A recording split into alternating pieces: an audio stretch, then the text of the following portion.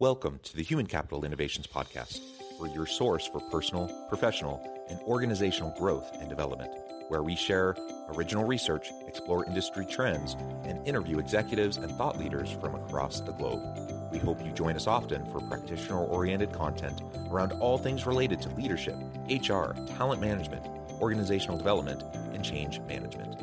Maximize your personal and organizational potential with Human Capital Innovations Podcast. Do you enjoy the Human Capital Innovations Podcast? Please subscribe, leave a review, comment, share, and consider supporting the podcast on Patreon, even at the producer and sponsorship levels.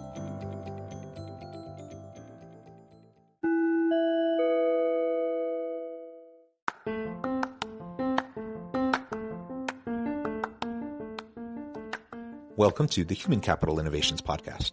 In this HCI podcast episode, I talk with Chris Zaugg about transforming the workplace and helping leaders find the time to develop their people.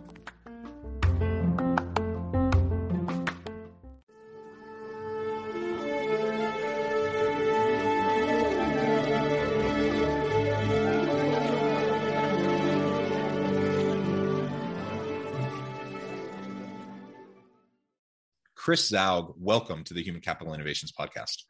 Great to be here, John. Looking forward to it. Great to be with you. You're joining us from the Minneapolis area. I'm south of Salt Lake City in Utah.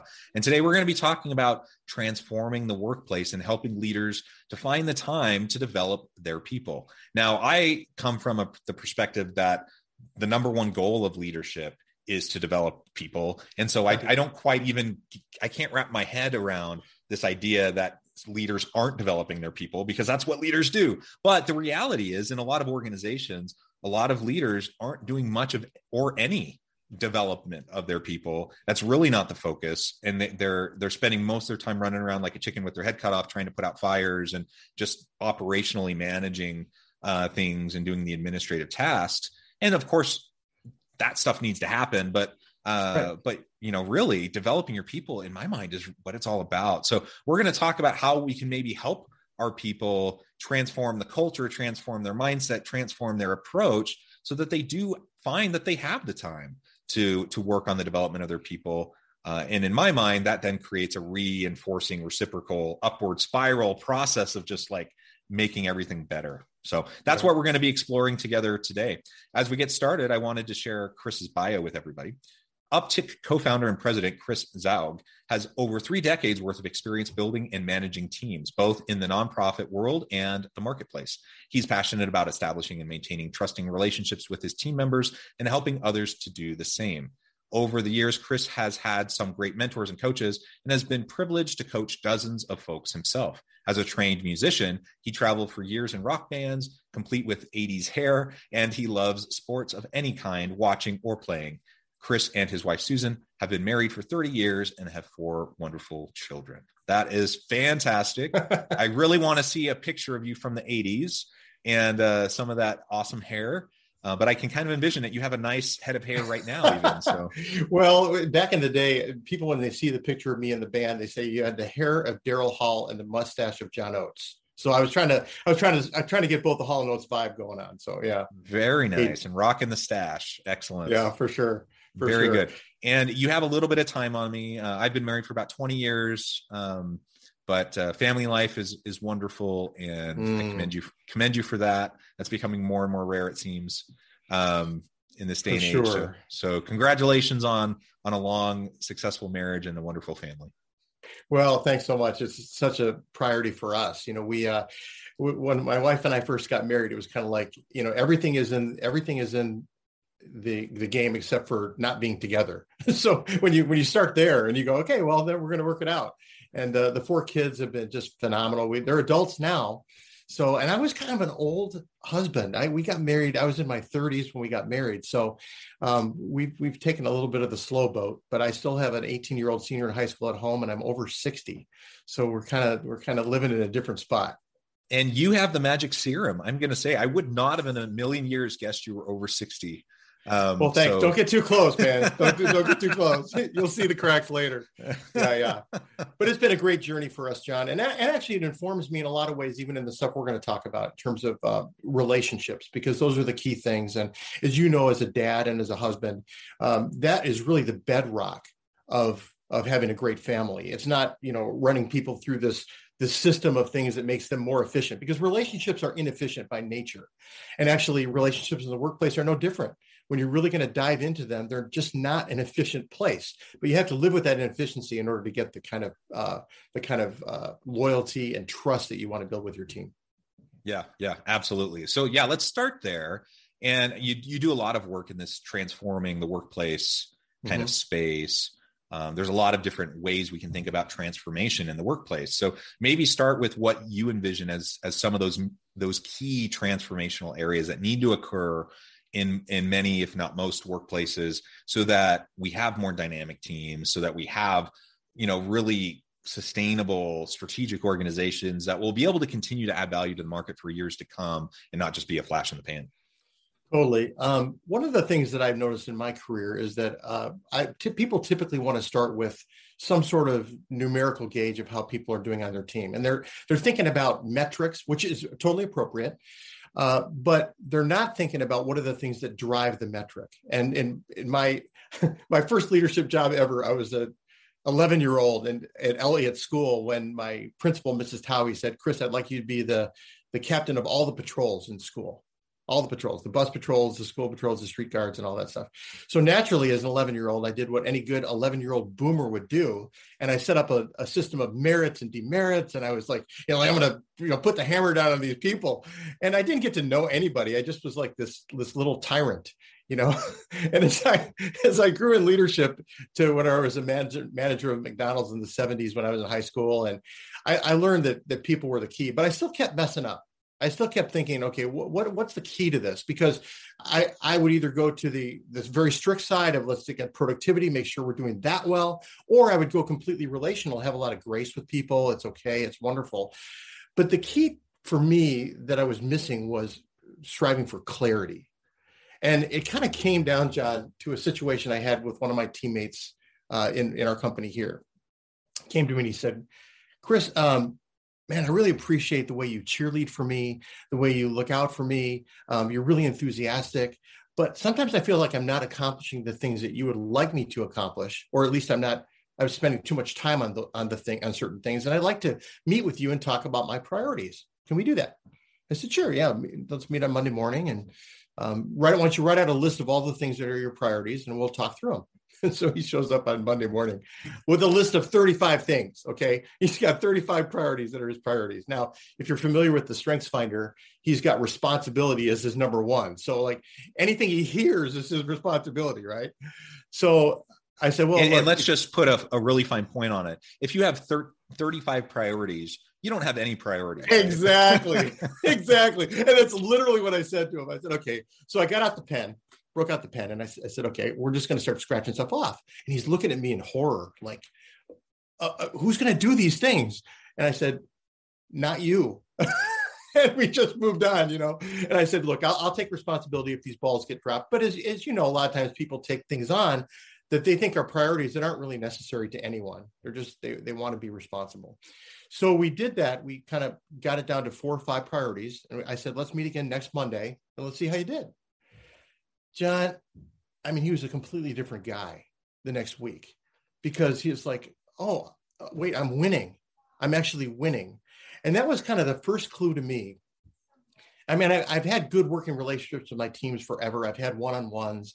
I'm generally a relational guy and I love people. So I think people liked working with me. But over my career, as I look back, I see lots of times where there were gaps, where people were feeling good about our relationship, but they weren't feeling good about their own productivity or their own job or their own progression in their professional development. And I thought, okay, well, I'm responsible for part of that because I wasn't clarifying those things with them. And so it really kind of shocked me. Then later on in the same year, I had a team that was transferred over to me. And for a number of reasons, this team was pretty beat up. They'd had some issues with their leadership where there are unmet expectations every meeting. So they're working hard. They're trying to do the right thing. They show up in the meeting to present their stuff and they get crushed by the leadership. So they didn't trust any of us. And when they got assigned to me and I was going to be their manager, they didn't trust me either, even though I didn't have anything to do with that stuff. They're like, well, he's one of them. And so I thought right away, I've got to come up with a strategy to help clarify what their role is, because that's the key to them. Every person's different. The key to these guys were, hey, look, will you clarify my work so that I know that I'm, again, doing these expectations, that I have the right priorities, I'm doing them in the right order. Can we clarify that?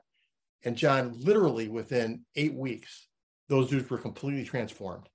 And then we could talk about the other things like professional development, or what are the obstacles? How can I give you better resources to do your role? How's the team doing? What are you noticing of other teammates that you can help me so I can help them? I mean, that kind of stuff. But it started with clarity and making sure the expectations were right sized for people. Yeah. I mean, so often that's the case, isn't it? Yeah. Because the world is a big, messy, complex place, and we're all juggling all these different things, and being able to keep all the balls in the air is challenging for the most agile among us, right? And so learning how to prioritize and having clarity over expectations, all of that is just super, super important. So when we can establish some of those foundational principles, it really can be a game changer. And nothing you just shared is rocket science. No. All the things that we talk about day after day on this podcast, they're not rocket science, yet they're not being done consistently in organizations. It's why there's a whole big business for consulting work and why people listen to these podcasts. It's because even the best intentioned individuals and organizations still fail to do these things consistently. And so don't feel like you have to reinvent the wheel. Don't feel like you have to create some new process or some new magical formula to try to fix everything. Focus in on the tried and true principles and do them consistently. And if you do that, I mean, that's probably going to make up at least 80-90% of the difference in making things better. Absolutely. It was interesting. I was talking with a guy this week who is the CEO of a really large nonprofit, and they're having issues with their teams, and their HR people are literally walking around with fire hoses every day. And all they're doing is putting out fires. And I said to my friend, I said, yeah, you got to put the fires out, but if you don't clear the brush, you're just going to start again. So it's clearing the brush out of your organization. And as you said, it's not rocket science. It's relational. It's creating clarity, developing relationships, having trust. And all of a sudden, trust covers a multitude of sins, right? I'm not the greatest leader in the world. I screw up all the time. But if my team trusts me and they know that I trust them, I'll get a lot more grace than if I'm just kind of trying to drive. And I've listened to your podcast. And I'm telling you, you're right. 80 to 90% of the stuff you need to lead your team is there. It's right there in front of you. Trust and relationships is what it's all about. And one thing, as we were preparing for this episode, you shared, one study that shows that 57% of employees left a job due to their managers. And frankly, there's lots of studies that have demonstrated that is one of the number one reason. It's often the number one reason, if not one of the top reasons, why people will leave a job that otherwise, it's a good job. It's a good career opportunity. They're getting paid well, whatever, but they choose to leave. Why? Because of bad relationships. I've done a lot of research in this space as well. And relationships with manager, that's a huge piece. Relationships with coworkers, that's also a huge piece. The reality is you can have a pretty sick organizational culture, like a really toxic environment. But if you have an awesome team and you're kind of in a little awesome bubble with a great manager and great people, you're kind of insulated and you don't even know how toxic the organization is. You're probably going to be fine. On the flip side, if you have an organization that's amazing, the culture is amazing, everyone's wonderful, but your little team is you have toxic people, you have a toxic manager, guess what? You're not going to be engaged. You're not going to be happy. You're going to be looking at the exit and looking for your next opportunity. So relationships are where it's at. And if we can't do that, it's going to be really hard, if not impossible, to develop the trust that's needed to sustain a healthy organization, to drive successful change, to promote innovation, all of those things.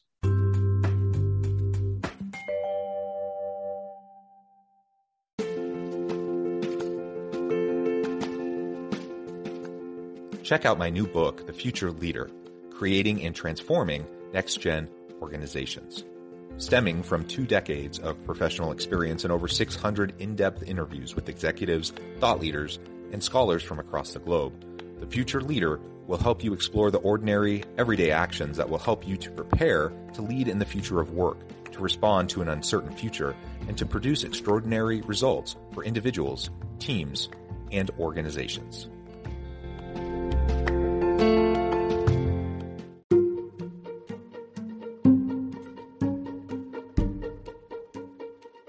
Welcome to the Human Capital Innovations Academy. Courses, micro-credentials, and certificates to upskill and reskill for the future of work. All HCI Academy courses, micro-credentials, and certificates are designed, developed, and delivered by award-winning and internationally renowned scholars, educators, thought leaders, executives, and practitioners. Our courses, micro-credentials, and certificates will help you make your mark on the future of work and make an immediate impact in your organizations. Check out the HCI Academy and our many course offerings and certificates to upskill and reskill for the future of work.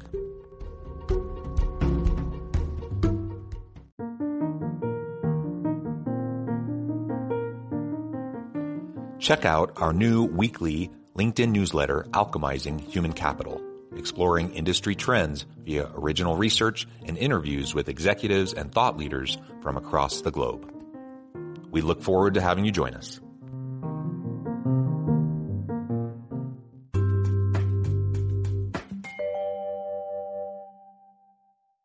That has been demonstrated time and again, and because you've researched it. I just know by observation. I talk with hundreds of managers as we're working through our product, and so many start with, I don't even know where to start. I really don't. Like I'm getting these edicts from my upper management. These are the goals that we need to create. And then I'm trying to hand out goals to my team, like you hand out, goldfish to 3-year-olds, just like, here, just go for it.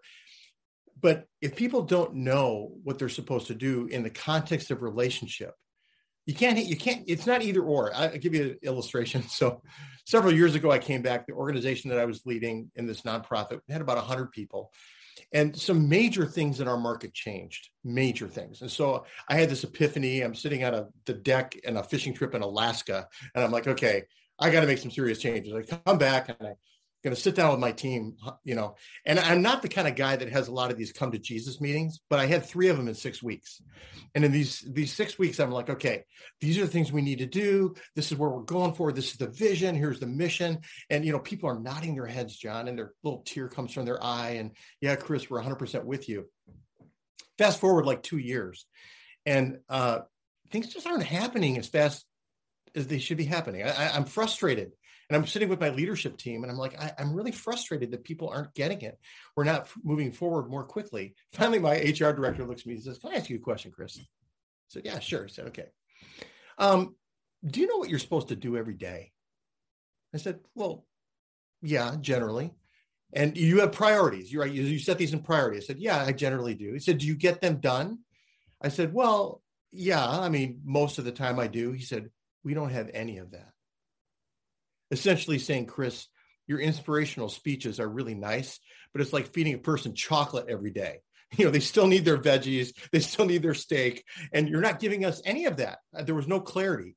So immediately I was like, oh my goodness. And at that point, I just grabbed the closest book to me, which was the 4 Disciplines of Execution, and thought, okay, we're going to do this. And it was so helpful because people had clarity. And all of a sudden, there was a collective sigh of relief from the team because we had enough relationship. They trusted me personally, but they weren't getting the kind of clarity that was going to make that beautiful mix of clarity and relationship that would become this, this bonfire. We were just like this flickering thing that I kept spritzing on every time I would give one of these inspirational quote unquote talks that didn't inspire anyone to action, just to feel good about Chris, which was not great. Yeah, and those types of opportunities you mentioned, the come to Jesus meetings, the inspirational speeches, and those have a place, and sometimes those can really be a game changer, but they have to always be followed up with action and implementation, right? And I remember, man, this was a long time ago. I was probably early 20s, maybe 2021, and I remember coming to this realization that I would go to like this big combined meeting, and the point of the whole meeting for the day was to get everyone just motivated and rah and everyone's excited, and then go off and go do your stuff and do it well, right? And I would leave those meetings, I would go off, and then within like a day or two, all of that energy would dissipate. And I'm a very disciplined person. I always have been a disciplined person. I've always been a consistent, hardworking person. So it wasn't a matter of lacking motivation or lacking discipline, but it taught me in that moment that all of that emotion that can really be can help create the momentum to drive change, it will dissipate quickly if it's not followed up on. And so it's necessary, it's important, but then you have to have those opportunities where you communicate expectations, you have clarity over roles, and people understand what marching orders are and what they need to go do. And then you follow up, and you have opportunities to have people reconnect and share what they've accomplished and what they're doing. And it becomes this ongoing thing, right? And that's how it needs to happen. And in a lot of organizations, they never have the rah come to Jesus moments in the first place. And if they do, they don't follow it up in a way that's going to help move things forward. So your experience is not unique. I mean, that happens in a lot of organizations, and you came to that realization, and obviously we're able to make changes, and that it's a good lesson. Like we all need to realize that. We need to be reminded of that repeatedly. That we consistently just have to be making, not just emotional buy-in as a priority, but we have to have like tactical buy-in. We have to have implementation over time. Exactly. And I think a lot of managers think they have to do all of that themselves, right? So I've got to be the inspirational guy. I've got to be the operational guy. I have to do all these things. And that's a great way to end up in a rubber room. Right. And so one of the things that managers need to do is identify the strengths and weaknesses they have on their team and release people to do those things. So, for instance, when I was on a leadership team, I'm not the greatest guy to lead a meeting at times, because I can go off onto tangents and I get into the vision space and we need to be hovering at about 5,000 feet and I'm up at 80,000 feet and they're like, hey, come back. So I actually had a guy on my team that I said, you're going to be the facilitator of the meeting. And what that means is you get to tell me to shut up. like we're going to, in a nice way, but, just say, hey, we're going to move on to something that we decided we're going to do. And I think sometimes as managers, we're afraid to give away the keys to other people. But and of course you need to do that appropriately. If you don't have people on your team that can do it, initially you may have to do most of those things, but you should be looking for people on your team that can help you. As an example, Myers-Briggs tests get kind of a bad rap from some people, but if you're into it at all, you know that there's P's and there's J's. And the P's are kind of open-ended people. They're dreamers. They're going to be really out there. And the J's have a list and they're taking care of checking off the list. They really want to dive into it. I'm a hyper P. And so I made it my job to make sure that I surrounded myself with J's, with people who weren't like me. Now, there's a dirty little secret out there that all J's think that P's are idiots. And there's part of that that's true,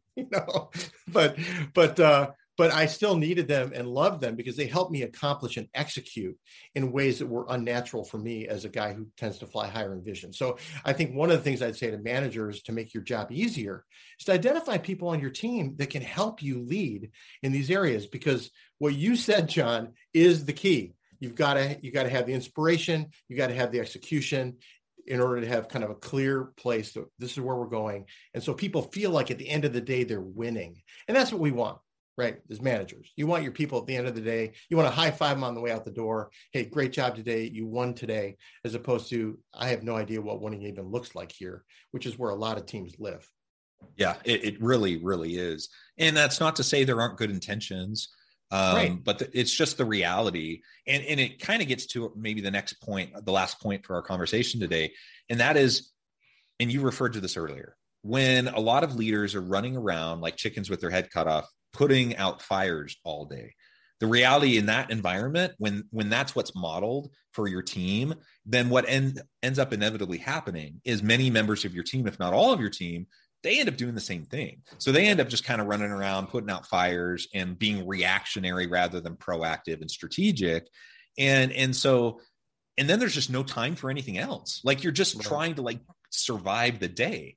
And I get it. Like there are times where there are catastrophes, emergencies, things that just have to be addressed and other priorities get set aside.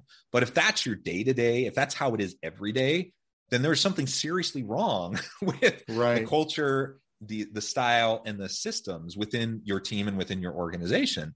And so we need to be helping to build our people. We can only do that if we can take a good hard look at what the experience in the workplace is like, and if we have space to do it. Because we can have the best intentions in the world, but if we're just overwhelmed constantly and our people are overwhelmed constantly, guess what? We're not going to have the time to help them develop. They're not going to have the time to develop, and they may not even have the desire to develop because they're just so busy trying to do everything they need to do. So do you have any thoughts, ideas on how we can go about breaking up that hyper, just like constant go, go, go, putting out fires kind of mentality that many people have, so we can refocus on development? Yeah, I do actually. And I thought about this with, you're a dad and I'm a dad. And what we model to our kids, they were likely to repeat. So if I'm treating my wife with respect and love, it's likely that they will as well. But if I'm disrespecting her, then they feel the same kind of freedom. Same thing is true at work, right? What they see modeled is what they think is the standard. That's what we're going to do. Okay, so if I'm Mach 2 with my hair on fire all the time, they're going to think, well, that's what it means to be a good worker here. And John, the words of death to me are when someone comes to me and says, I would have come to you earlier, but I know you're busy. I'm like, my job as your leader is to make your job great. That is my job. So first and foremost, I'm here for you. I'm not an overlord. I'm an under shepherd. Okay. I'm giving you strength.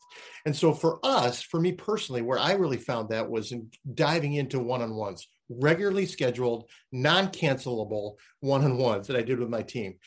Now, the first thing that people say when I say that is like, oh, I don't have time for that. I got too much. Okay, really? Like if you're driving to the store and you have a busy day and all the hazard lights or all the engine lights come on in your car and you see blue smoke coming from your engine, you're not going to stop.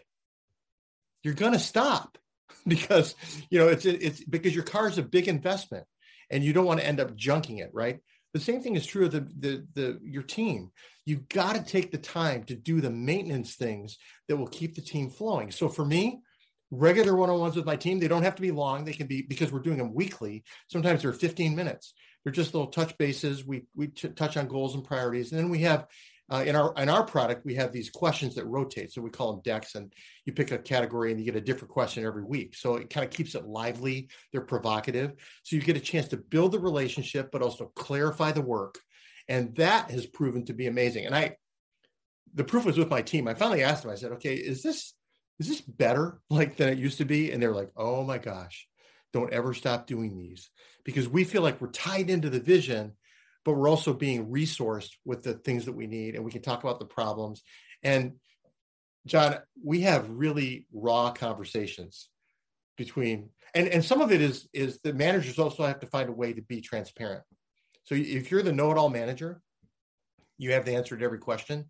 You're not going to engender any kind of trust with your team because they're not going to feel there's any reciprocal thing. But if you're saying to them, John, I really struggle with that too. And here's how I struggle with it. And you kind of get in there with them, that will go a million miles toward helping them feel a higher level of engagement, which all the stats show. That shows a lot more productivity, a lot more identification with the brand. You're getting rid of some of the fear of the Great Resignation. All of these things that managers are feeling all the time tend to go away when you're having that regular contact with your team. So yeah, there's my answer. Have one-on-ones with your team, have them regularly, don't cancel them. Don't do you okay? I'm okay. Yep. Okay. We won't have a meeting today, which is what we do. We do it, right? Yeah. I'm guilty. I've done that. Oh, for sure. Me too. But now I'm just trying to get religious about it. Like, we're not going to do it. We're going to meet. Because I've seen the difference it's made in my team. Yeah, wonderful. Well, Chris, it has just been a pleasure. We've just scratched the surface. I think we could go on and on and on. But for today, we're going to have to leave it there. I need to let you go and get on with your busy day. Before we wrap up, I just wanted to give you a chance to share with listeners how they can connect with you, find out more about your work, your team, any resources you want to share, and then give us the final word on the topic for today. Yeah, for sure. Well, if you want to check out what we're about, we're at uptickapp.com. We're an application that kind of deals with those one-on-ones and making meaningful relationships between managers and team members. So check that out. We also have a blog there under the education piece, so you can check that out. I'm also going to give John a link to a resource that we have called How to Give Great One-on-Ones. And feel free to download that. I think it's been really helpful for a lot of people. And contact us with any other thing you'd like to chat about. We've got our contact information on the site. So would absolutely love to hear from you all. And we'd love to hear your experiences as well, because that helps inform not just what we're building, but our philosophy. And as a leader, I mean, John, you referenced it before, we're lifelong learners, right? We're always learning more about leadership. We're trying to add that 1% to our portfolio that we can help build to invest more into the people that we lead. The last thing I would say is this. In my eyes, there's no more worthy investment than investing in your team. We believe that people are created for something bigger than themselves. Being a part of work that is meaningful, where they're valued, where they're in their best state, doing their best work, is so important. And so don't bypass the investment into your people. It makes all the difference. It does. Amen. Well said, Chris. It has just been a pleasure. I encourage listeners to reach out, get connected, find out more about what Chris and his team can do for you. Check out the resources that Chris just shared. And as always, I hope everyone can stay healthy and safe, that you can find meaning and purpose at work each and every day. And I hope you all have a great week.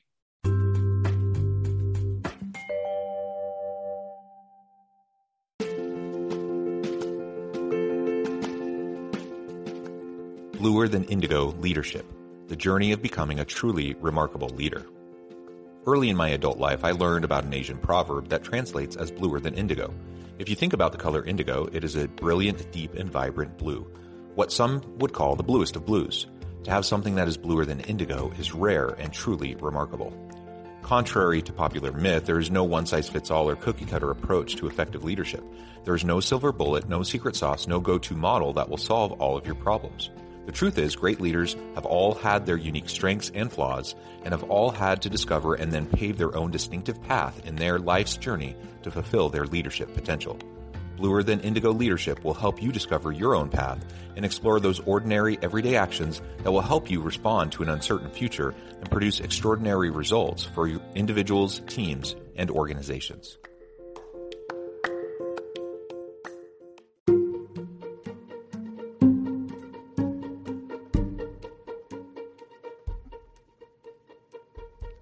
Check out Human Capital Innovations magazine, Human Capital Leadership. Human Capital Leadership is a free, interactive e-magazine with the mission to help individuals, leaders, and organizations find innovative approaches to maximize their human capital potential. We publish issues quarterly in August, November, February, and May. Take a look at the latest issue and let us know what you think.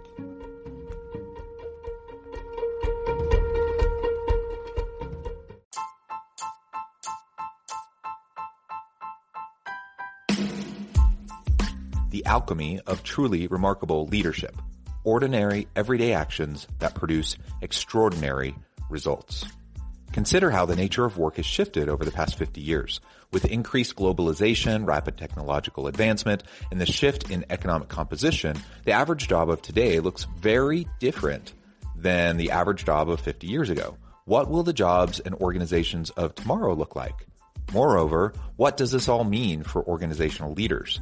What are the core competencies and capabilities of organizations and their leadership that are prepared for continued disruption and geopolitical and socioeconomic shifts? Regardless of what the future holds, increasingly, leaders need to be socially minded, data-driven, decisive, champions of talent, and disruptors of the traditional notions of leadership, teams, organizations, and work. The Alchemy of Truly Remarkable Leadership will help you to explore your own leadership competencies and capabilities and consider ways to apply and implement them into your workplace and personal life.